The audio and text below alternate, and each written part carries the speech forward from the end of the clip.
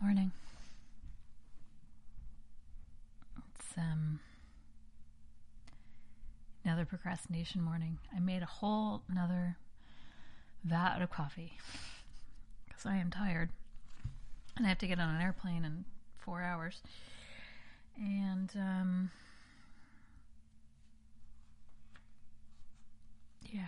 going to start with Acts 21:37. There's a header there that sort of sets a tone here. Paul speaks to the crowd, which then segues directly into Acts 22.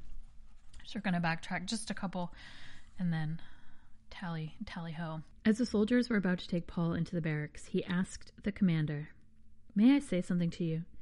"Do you speak Greek?" he replied. "Aren't you the Egyptian who started a revolt and led 4,000 terrorists out into the desert some time ago?" Paul answered, "I am a Jew from Tarsus in Cilicia, a citizen of no ordinary city. Please let me speak to the people." Having received the commander's permission, Paul stood on the steps and motioned to the crowd. When they were all silent, he said to them in Aramaic, "Brothers and fathers, listen now to my defense." Chapter 22. "Brothers and fathers, listen now to my defense." When they heard him speak to them in Aramaic, they became very quiet. Then Paul said, "I am a Jew, born in Tarsus of Cilicia, but brought up in this city. Under Gamaliel, I was thoroughly trained in the law of our fathers, and was just as zealous for God as any of you are today. I persecuted the followers of this way to their death, arresting both men and women and throwing them into prison, as also the high priest and all the council can testify. I even obtained letters from them to their brothers in Damascus, and went there to bring these people as prisoners to Jerusalem to be punished. About noon, as I came near Damascus, suddenly a bright light from heaven flashed around me. I fell to the ground and heard a voice say to me, 'Saul, Saul, why do you persecute me?' 'Who are you, Lord?' I asked. 'I am Jesus of Nazareth, whom you are persecuting,' he replied. My companions saw the light, but they did not understand the voice of him who was speaking to me. 'What shall I do, Lord?' I asked. 'Get up,' the Lord said, 'and go into Damascus. There you will be told all that you have been assigned to do.' My companions led me by the hand into Damascus, because the brilliance of the light had blinded me. A man named Ananias came to see me.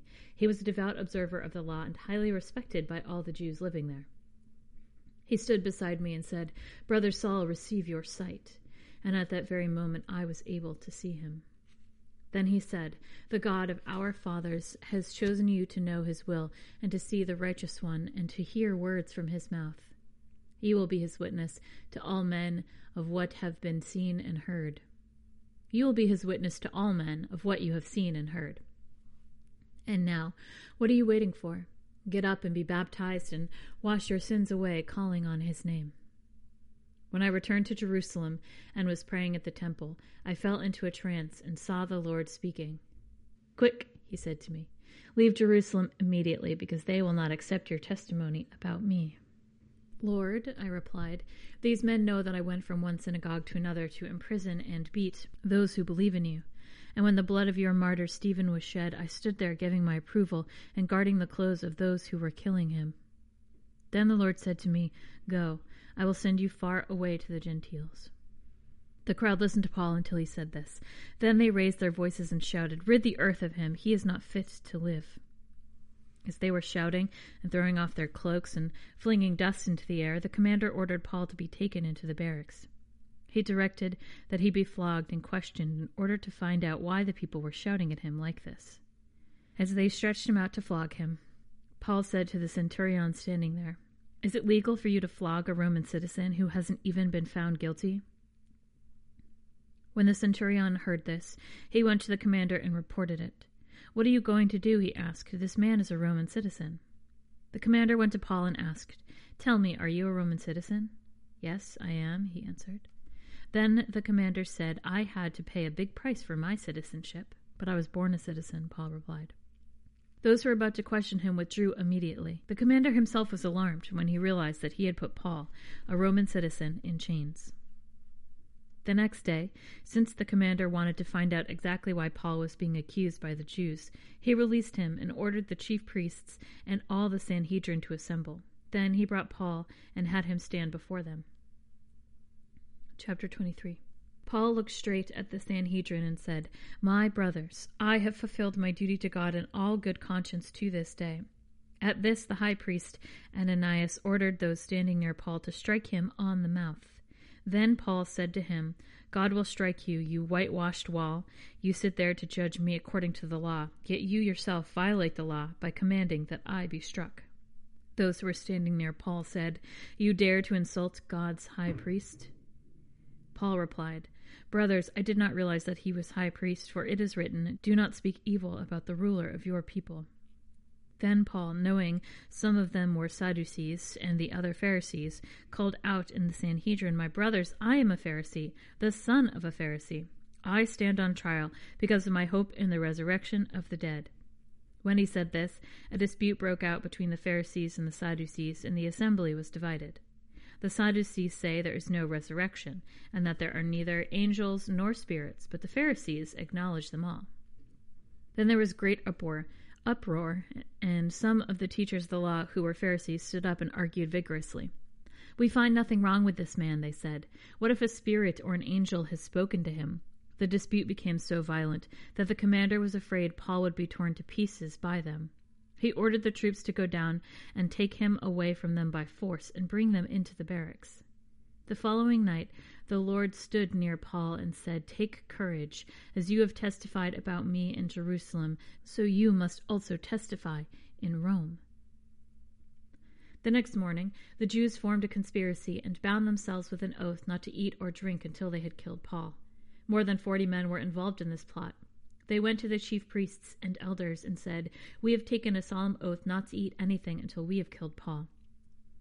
Now then, you and the Sanhedrin petitioned the commander to bring him before you on the pretext of wanting more accurate information about his case. We are ready to kill him before he gets here." But when the son of Paul's sister heard of this plot, he went into the barracks and told Paul. Then Paul called one of the centurions and said, "Take this young man to the commander. He has something to tell him." So he took him to the commander. The centurion said, "Paul, the prisoner, sent for me and asked me to bring this young man to you because he has something to tell you." The commander took the young man by the hand, drew him aside, and asked, "What is it you want to tell me?" He said, "The Jews have agreed to ask you to bring Paul before the Sanhedrin tomorrow on the pretext of wanting more accurate information about him. Don't give in to them, because more than 40 of them are waiting in ambush for him. They have taken an oath not to eat or drink until they kill him. They are ready now, waiting for your consent to their request." The commander dismissed the young man and cautioned him, "Don't tell anyone that you have reported this to me." Then he called 2 of his centurions and ordered them, "Get ready a detachment of 200 soldiers, 70 horsemen, and 200 spearmen to go to Caesarea at 9 tonight. Provide mounts for Paul so that he may be taken safely to Governor Felix." He wrote a letter as follows: "Claudius Lysias, to His Excellency Governor Felix, greetings. This man was seized by the Jews, and they were about to kill him, but I came with my troops and rescued him, for I had learned that he is a Roman citizen. I wanted to know why they were accusing him, so I brought him to their Sanhedrin. I found that the accusations had to do with questions about their law, but there was no charge against him that deserved death or imprisonment. When I was informed of a plot to be carried out against the man, I sent him to you at once. I also ordered his accusers to present to you their case against him." So the soldiers, carrying out their orders, took Paul with them during the night. So the soldiers, carrying out their orders, took Paul with them during the night and brought him as far as Antipatris. The next day they let the cavalry go on with him while they returned to the barracks. When the cavalry arrived in Caesarea, they delivered the letter to the governor and handed Paul over to him. The governor read the letter and asked what province he was from. Learning that he was from Cilicia, he said, I will hear your case when your accusers get here." Then he ordered that Paul be kept under guard in Herod's palace. Chapter 24. 5 days later, the high priest Ananias went down to Caesarea with some of the elders and a lawyer named Tertullus, and they brought their charges against Paul before the governor. When Paul was called in, Tertullus presented his case before Felix. We have enjoyed a long period of peace under you, and your foresight has brought about reforms to this nation. Everywhere and in every way, most excellent Felix, we acknowledge this with profound gratitude.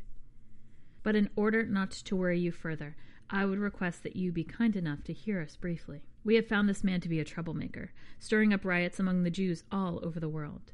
He is a ringleader of the Nazarene sect, and even tried to desecrate the temple, so we seized him. By examining him yourself, you will be able to learn the truth about all those charges we are bringing against him.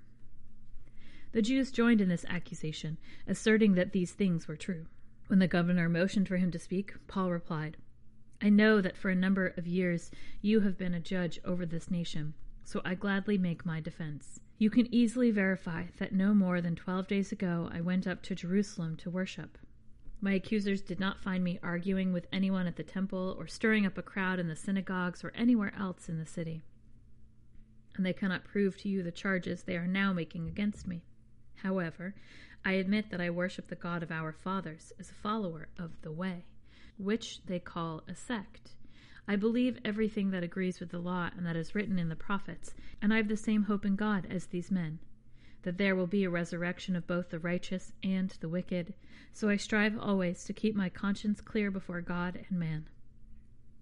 After an absence of several years, I came to Jerusalem to bring my people gifts for the poor and to present offerings. I was ceremonially clean when they found me in the temple courts doing this. There was no crowd with me, nor was I involved in any disturbance. But there are some Jews from the province of Asia who ought to be here before you and bring charges if you have anything against me. For those who are here should state what crime they found me in when I stood before the Sanhedrin, unless it was the one thing I shouted as I stood in their presence. It is concerning the resurrection of the dead that I am on trial before you today. Then Felix, who was well acquainted with the way, adjourned the proceedings. When Lysias the commander comes, he said, I will decide your case. He ordered the centurion to keep Paul under guard, but to give him some freedom and permit his friends to take care of his needs. Several days later, Felix came with his wife Drusilla, who was a Jewess. He sent for Paul and listened to him as he spoke about faith in Jesus Christ. As Paul discoursed on righteousness, self-control, and the judgment to come, Felix was afraid and said, That's enough for now. You may leave. When I find it convenient, I will send for you.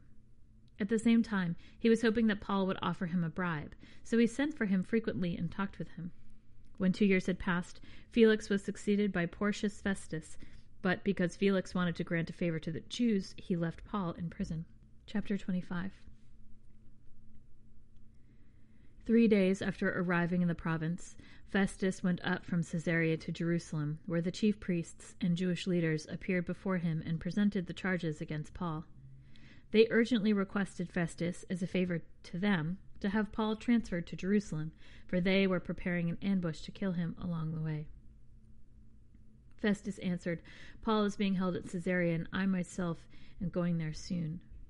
Let some of your leaders come with me and press charges against the man there, if he has done anything wrong. After spending 8 or 10 days with them, he went down to Caesarea, and the next day he convened the court and ordered that Paul be brought before him. When Paul appeared, the Jews who had come down from Jerusalem stood around him, bringing many serious charges against him which they could not prove. Then Paul made his defense. I have done nothing wrong against the law of the Jews, or against the temple, or against Caesar. Festus, wishing to do the Jews a favor, said to Paul, Are you willing to go up to Jerusalem and stand trial before me there on these charges? Paul answered, I am now standing before Caesar's court, where I ought to be tried. I have not done any wrong to the Jews, as you yourself know well. If, however, I am guilty of doing anything deserving death, I do not refuse to die. But if the charges brought against me by the Jews are not true, no one has the right to hand me over to them. I appeal to Caesar. After Festus had conferred with his council, he declared, You have appealed to Caesar. To Caesar you will go. A few days later, King Agrippa and Bernice arrived at Caesarea to pay their respects to Festus. Since they were spending many days there, Festus discussed Paul's case with the king. He said, There is a man here whom Felix left as a prisoner. When I went to Jerusalem, the chief priests And the elders of the Jews brought charges against him and asked that he be condemned. I told them that it is not the Roman custom to hand over any man before he has faced his accusers or has had an opportunity to defend himself against their charges. When they came here with me, I did not delay the case, but convened the court the next day and ordered the man be brought in. When his accusers got up to speak, they did not charge him with any of the crimes I had expected. Instead, they had some pointed disputes with him about their own religion, and about a dead man named Jesus, who Paul claimed was alive. I was at a loss how to investigate such matters, so I asked if he would be willing to go to Jerusalem and stand trial there on these charges. When Paul made his appeal to be held over for the emperor's decision, I ordered him held until I could send him to Caesar. Then Agrippa said to Festus, "I would like to hear this man myself." He replied, "Tomorrow you will hear him." The next day, Agrippa and Bernice came with great pomp and entered the audience room with the high-ranking officers and the leading men of the city. At the command of Festus, Paul was brought in. Festus said, "King Agrippa, and all who are present with us, you see this man. The whole Jewish community has petitioned me about him in Jerusalem, and here in Caesarea, shouting that he ought not to live any longer. I found he had nothing deserving of death, but because he made his appeal to the emperor, I decided to send him to Rome. But I have nothing definite to write to his majesty about him. Therefore, I brought him before all of you, and especially before you, King Agrippa, so that as a result of this investigation, I may have something to write. For I think it is unreasonable to send on a prisoner without specifying the charges against him." Chapter 26. Then Agrippa said to Paul, "You have permission to speak for yourself." So Paul motioned with his hand and began his defense. "King Agrippa, I consider myself fortunate to stand before you today as I make my defense against all the accusations of the Jews, and especially so because you are well acquainted with all the Jewish customs and controversies. Therefore, I beg you listen to me patiently.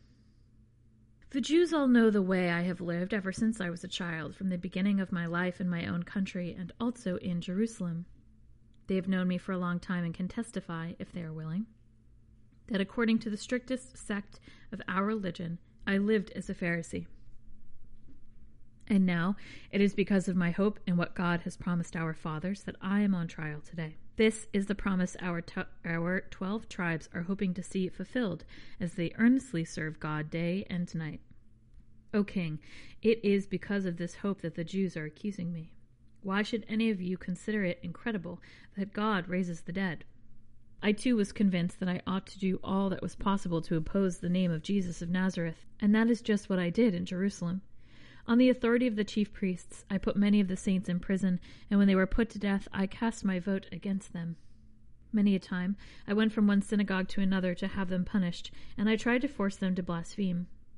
In my obsession against them, I even went to foreign cities to persecute them. On one of these journeys, I was going to Damascus, with the authority and commission of the chief priests. About noon, O King, as I was on the road, I saw a light from heaven, brighter than the sun, blazing around me and my companions. We all fell to the ground, and I heard a voice saying to me in Aramaic, "Saul, Saul, why do you prosecute me? Is it hard for you to kick against the goads?" Then I replied, "Who are you, Lord?" "I am Jesus, who you are prosecuting," the Lord replied. "Now get up and stand on your feet. I have appeared to you to appoint you as a servant and as a witness of what you have seen of me and what I will show you. I will rescue you from your own people and from the Gentiles. I am sending you to them to open their eyes and turn them from darkness to light, from the power of Satan to God, so that they may receive forgiveness of sins and a place among those who are sanctified by faith in me." So then, King Agrippa, I was not disobedient to the vision from heaven. First to those in Damascus, then to those in Jerusalem and in all Judea, and to the Gentiles also, I preached that they should repent and turn to God and prove their repentance by their deeds. This is why the Jews seized me in the temple courts and tried to kill me. But I have had God's help to this very day, and so I stand here and testify to small and great alike. I am saying nothing beyond what the prophets and Moses said would happen, that the Christ would suffer, and as the first to rise from the dead would proclaim light to his own people and to the Gentiles. At this point, Festus interrupted Paul's defense. "You are out of your mind, Paul," he shouted, "for your great learning is driving you insane." "I am not insane, most excellent Festus," Paul replied. "What I am saying is true and reasonable. The king is familiar with these things, and I can speak freely to him. I am convinced that none of this has escaped his notice, because it was not done in a corner.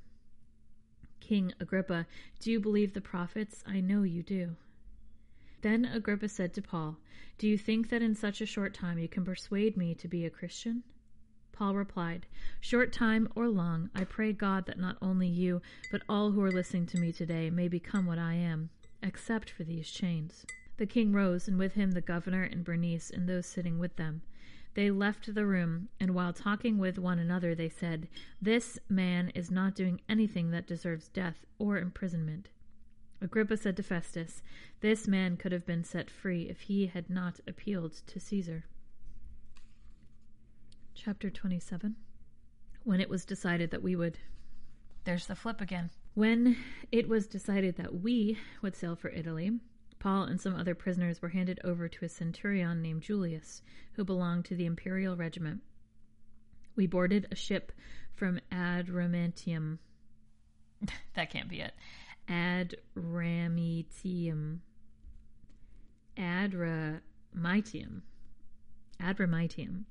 About to sail for ports along the coast of the province of Asia, and we put out to sea. Aristarchus, a Macedonian from Thessalonia,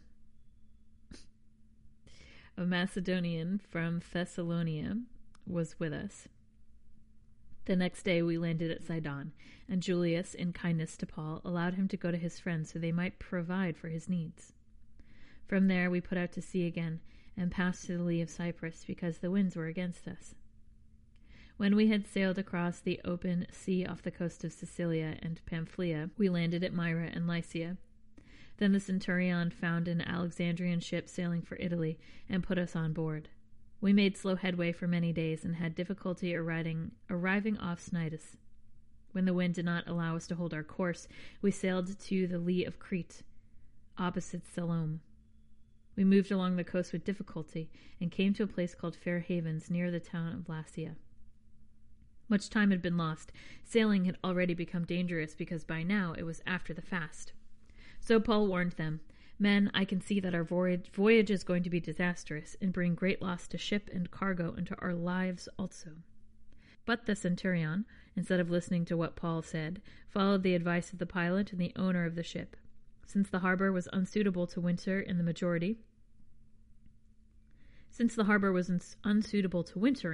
majority decided that we should sail on, hoping to reach Phoenix and winter there. There was a harbor in Crete facing both southwest and northwest.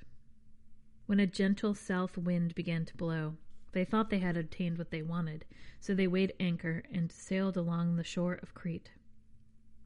Before very long, a wind of hurricane force called the northeaster swept down from the island.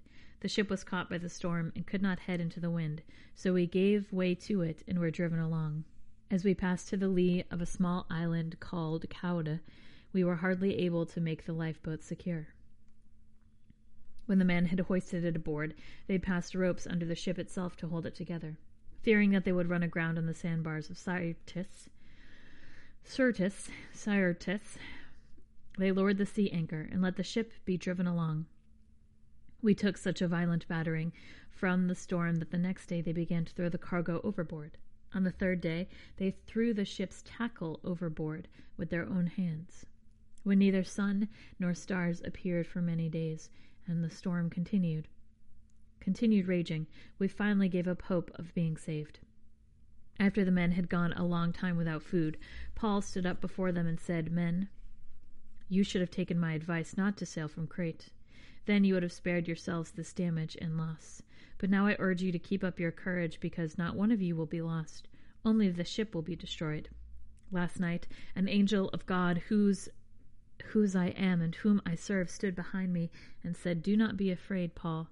You must stand trial before Caesar, and God has graciously given you the lives of all who sail with you. So keep up your courage, men, for I have faith in God, and that it will happen just as he told me. Nevertheless, we must run aground on some island." On the 14th night we were still driven across the Adriatic Sea. When about midnight the sailors sensed they were approaching land. They took soundings and found that the water was 120 feet deep. A short time later they took soundings again and found it was 90 feet deep. Fearing they would be dashed against the rocks, they dropped 4 anchors from the stern and prayed for daylight. In an attempt to escape from the ship, the sailors let the lifeboat down into the sea, pretending they were going to lower some anchors from the bow. Then Paul said to the centurion and soldiers, "Unless these men stay with the ship, you cannot be saved." So the soldiers cut the rope that held the lifeboat and let it fall away. Just before dawn, Paul urged them all to eat. "For the last 14 days, he said, you have been in constant suspense and have gone without food. You haven't eaten anything. Now I urge you to take some food. You need it to survive. Not one of you will lose a single hair from his head." After he said this, he took some bread and gave thanks to God in front of them. Then he broke it and began to eat. They were all encouraged and ate some bread and ate some food themselves. Altogether, there were 276 of us on board. When they had eaten as much as they wanted, they lightened the ship by throwing the grain into the sea. When the daylight came, they did not recognize the land, but they saw a bay with a sandy beach, where they decided to run the ship aground if they could. Cutting loose the anchors, they left them in the sea at the same time untied the ropes that held the rudders. Then they hoisted the foresail to the wind and made for the beach. But the ship struck a sandbar and ran aground. The bow stuck fast and would not move, and the stern was broken to pieces by the pounding of the surf. The soldiers planned to kill the prisoners to prevent any of them from swimming away and escaping, but the centurion wanted to spare Paul's life and kept them from carrying out their plan. He ordered those who could swim to jump overboard first and get to land. The rest were to get there on planks or in pieces of the ship. In this way, everyone reached the land in safety. Chapter 28. Once safely ashore, we found out that the island was called Malta. The islanders showed us unusual kindness. They built a fire and welcomed us all because it was raining and cold. Paul gathered a pile of brushwood, and, as he put it on the fire, a viper, driven out by the heat, fastened itself on his hand. When the islanders saw the snake hanging from his hand, they said to each other, "This man must be a murderer, for although he escaped from the sea, justice has not allowed him to live." But Paul shook the snake off into the fire and suffered no ill effects. The people expected him to swell up or suddenly fall dead, but after waiting a long time and seeing nothing unusual happen to him, they changed their mind and said he was a god. There was an estate nearby that belonged to Publius, the chief official of the island. He welcomed us to his home and for 3 days entertained us hospitably. His father was sick in bed, suffering from fever and dysentery. Paul went to see him and, after prayer, placed his hands on him and healed him. When this had happened, the rest of the sick on the island came and were cured. They honored us in many ways, and when we were ready to sail, they furnished us with the supplies we needed. After 3 months, we put out to sea in a ship that had wintered in the island.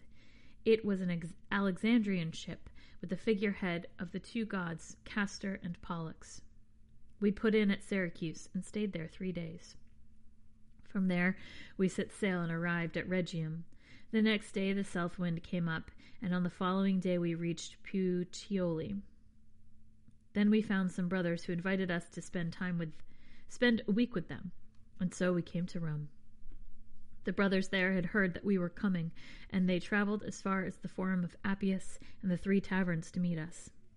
At the sight of these men, Paul thanked God and was encouraged. When we got to Rome, Paul was allowed to live by himself, with a soldier to guard him. 3 days later, he called together the leaders of the Jews. When they had assembled, Paul said to them, "My brothers, although I have done nothing against our people or against the customs of our ancestors, I was arrested in Jerusalem and handed over to the Romans. They examined me and wanted to release me because I was not guilty of any crime deserving death. But when the Jews objected, I was compelled to appeal to Caesar. Not that Not that I had any charge to bring against my own people. For this reason I have asked to see you and talk with you. It is because of the hope of Israel that I am bound with this chain." They replied, "We have not received any letters from Judea concerning you, and none of the brothers who have come from there has reported or said anything bad about you. But we want to hear what your views are, for we know that people everywhere are talking against this sect." They arranged to meet Paul on a certain day, and came in even larger numbers to the place where he was, and declared to them the kingdom of God, and tried to convince them about Jesus for the law of Moses and from the prophets. Some were convinced by what he said, but others would not believe. They disagreed among themselves, and began to leave after Paul had made this final statement. "The Holy Spirit spoke the truth to your forefathers when he said through Isaiah the prophet, 'Go to this people and say, you will be ever hearing but never understanding. You will be ever seeing but never perceiving. For this people's heart has become calloused. They hardly hear with their ears, and they have closed their eyes. Otherwise they might see with their eyes and hear with their ears, understand with their hearts in turn, and I would heal them.' Therefore, I want you to know that God's salvation has been sent to the Gentiles, and they will listen." For 2 whole years, Paul stayed there in his own rented house and welcomed all who came to see him. Boldly and without hindrance, he preached the kingdom of God and taught about the Lord Jesus Christ. And that ends Acts, and we will continue on to Romans.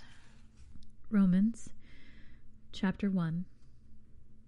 Paul, a servant of Christ Jesus, called to be an apostle and set apart for the gospel of God, the gospel he promised beforehand through his prophets in the Holy Scriptures regarding his Son, who, as to his human nature, was a descendant of David, and who, through the Spirit of holiness, was declared with the power to be the Son of God by his resurrection from the dead, Jesus Christ our Lord. Through him and for his name's sake we received grace and apostleship to call people from among all the Gentiles to the obedience that comes from faith. And you also are among those who are called to belong to Christ.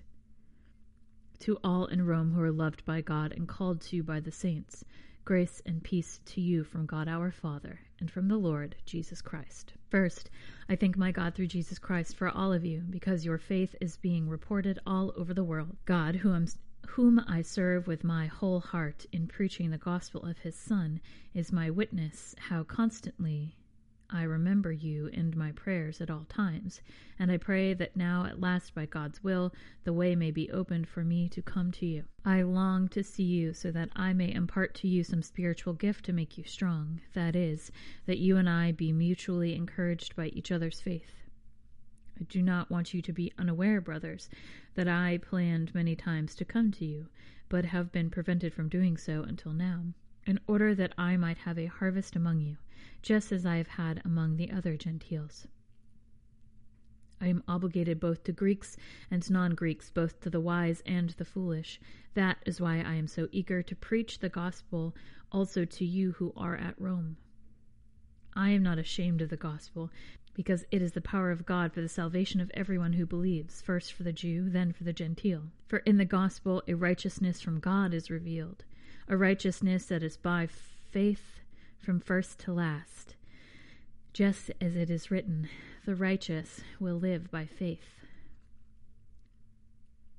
The wrath of God is being revealed from heaven against all the godlessness and wickedness of men who suppress the truth by their wickedness, since what may be known about God is plain to them, because God has made it plain to them. For since the creation of the world, God's invisible qualities, his eternal power and divine nature, have been clearly seen, being understood from what has been made, so that men are without excuse. For although they knew God, they neither glorified him as God, nor gave thanks to him, but their thinking became futile, and their foolish hearts were darkened. Although they claimed to be wise, they became fools and exchanged the glory of the immortal God for images made to look like mortal man and birds and animals and reptiles. Therefore God gave them over to the sinful desires of their hearts, to sexual impurity for the degrading of their bodies with one another. They exchanged the truth of God for a lie, and worshipped and served created things rather than the Creator, who is forever praised. Amen. Because of this, God gave them over to shameful lusts. Even their women exchanged natural relations for unnatural ones. In the same way, the men also abandoned natural relations with women and were inflamed with lust for one another. Men committed indecent acts with other men and received in themselves the due penalty for their perversion.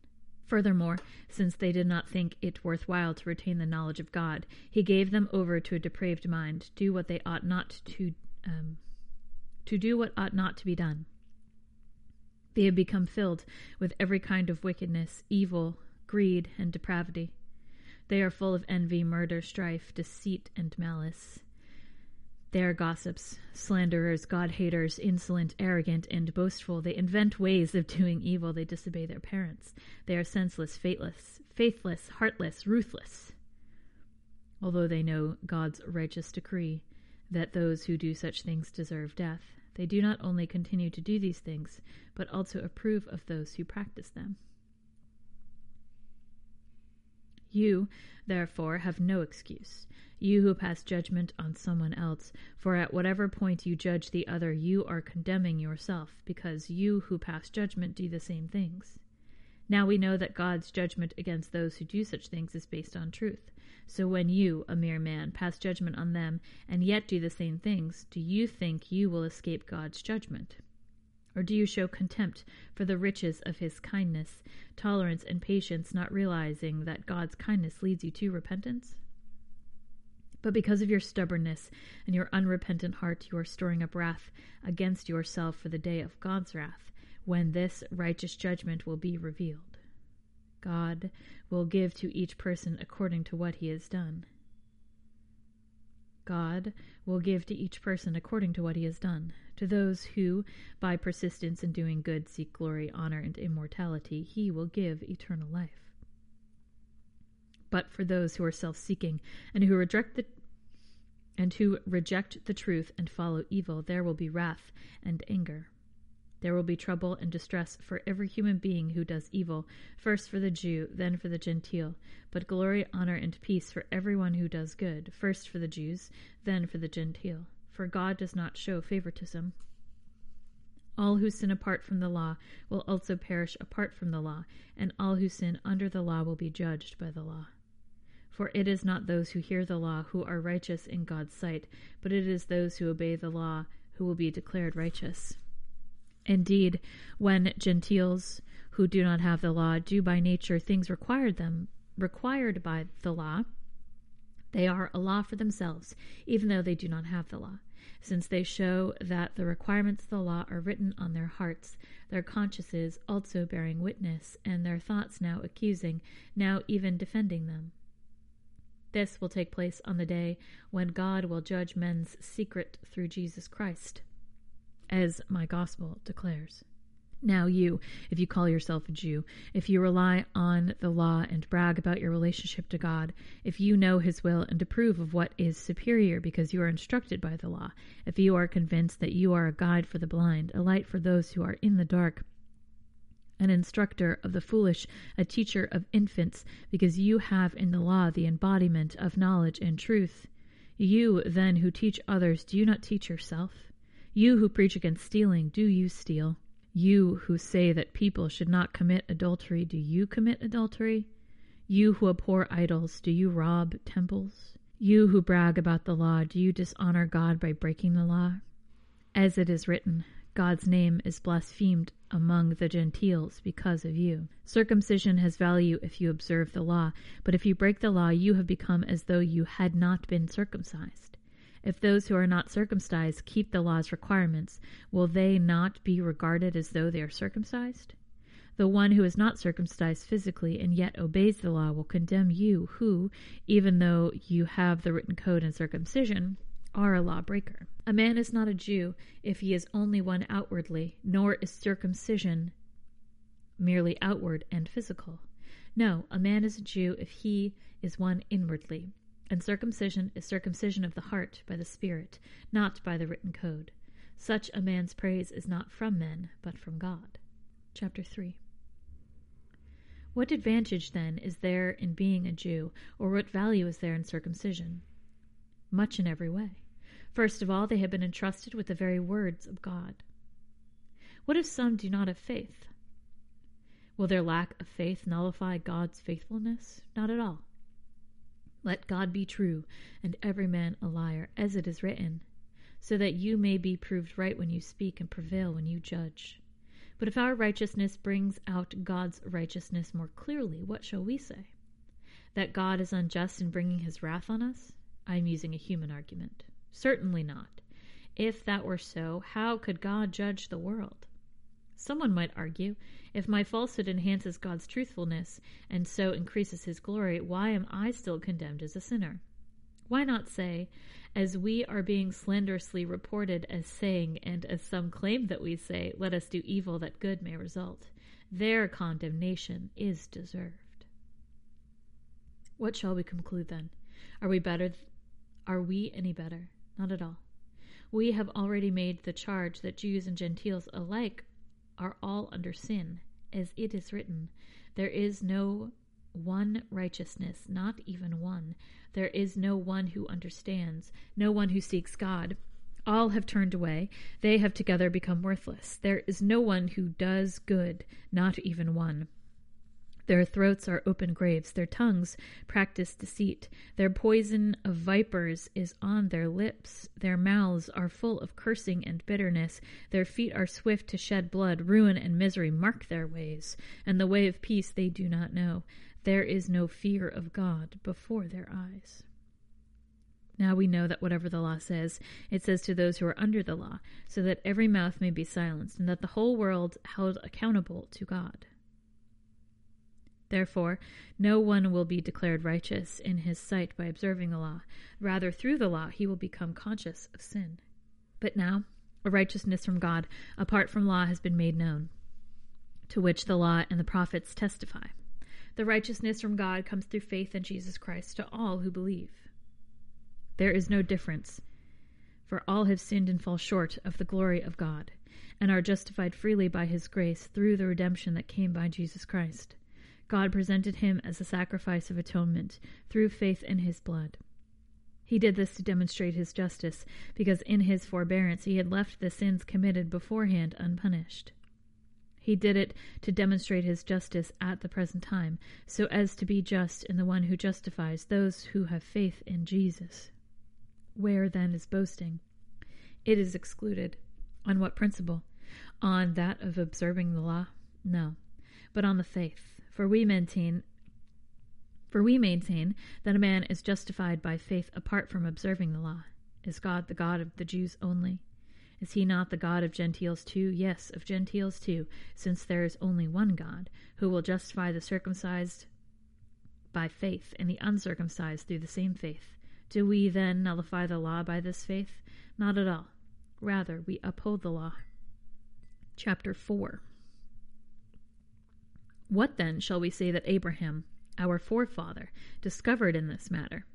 If, in fact, Abraham was justified by works, he had something to boast about, but not before God. What does the Scripture say? Abraham believed God, and it was credited to him as righteousness.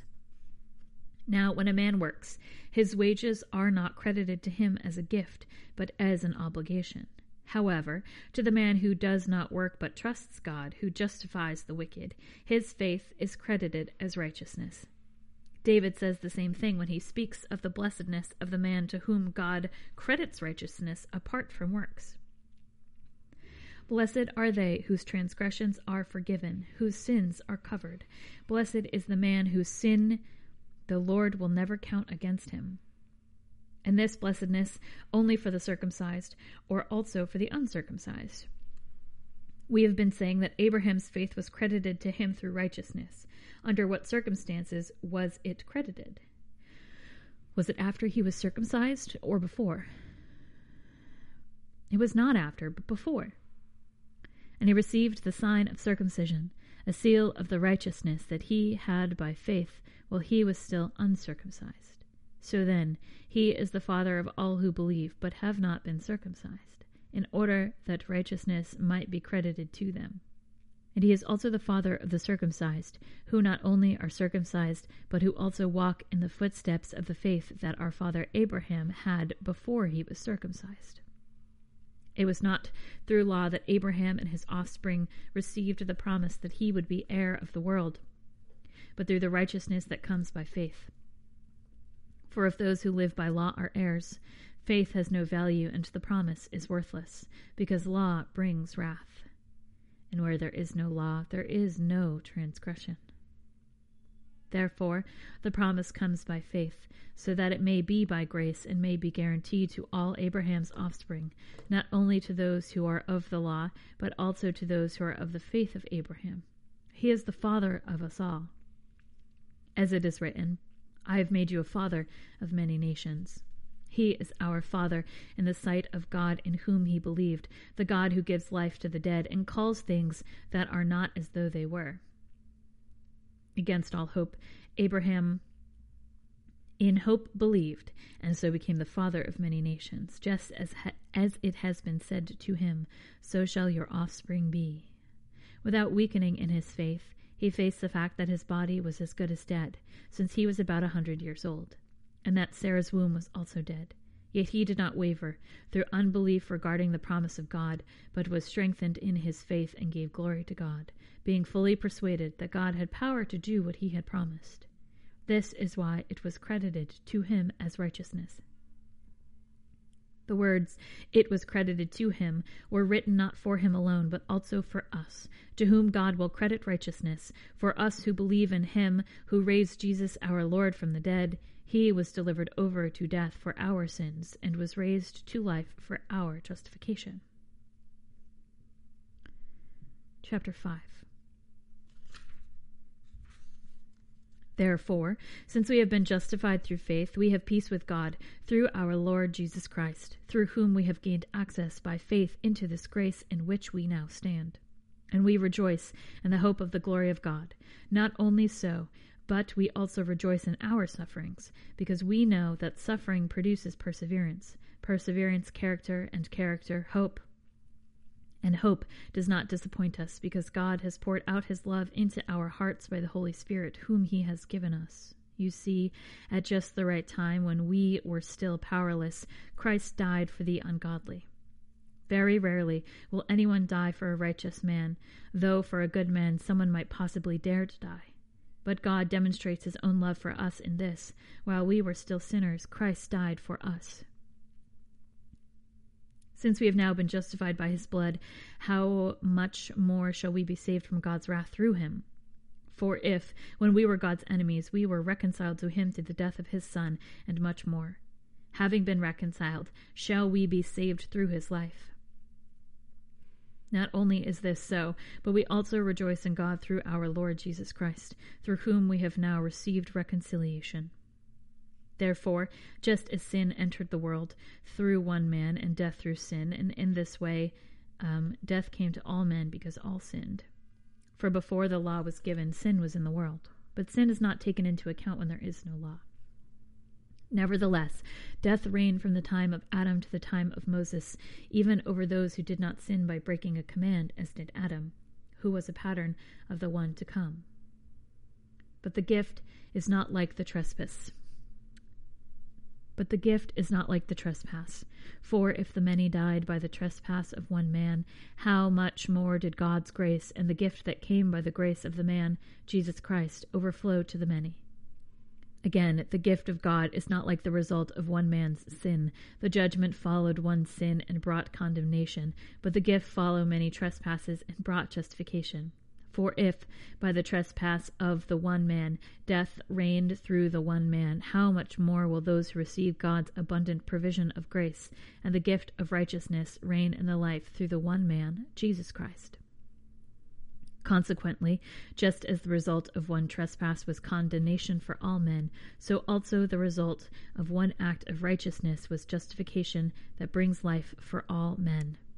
For just as though the disobedience of the one man, the many were made sinners, for just as through the disobedience of the one man, the many were made sinners, so also through the obedience of the one man the many were made righteous. The law was added so that the trespass might increase, but where sin increased, grace increased all the more, so that, just as sin reigned in death, so also grace might reign, through righteousness, to bring eternal life, through Jesus Christ, our Lord. That ends Romans chapter 5.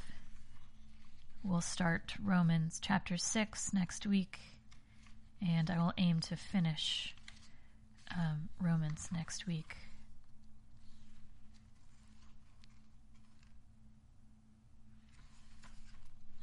We're getting close. We're getting close.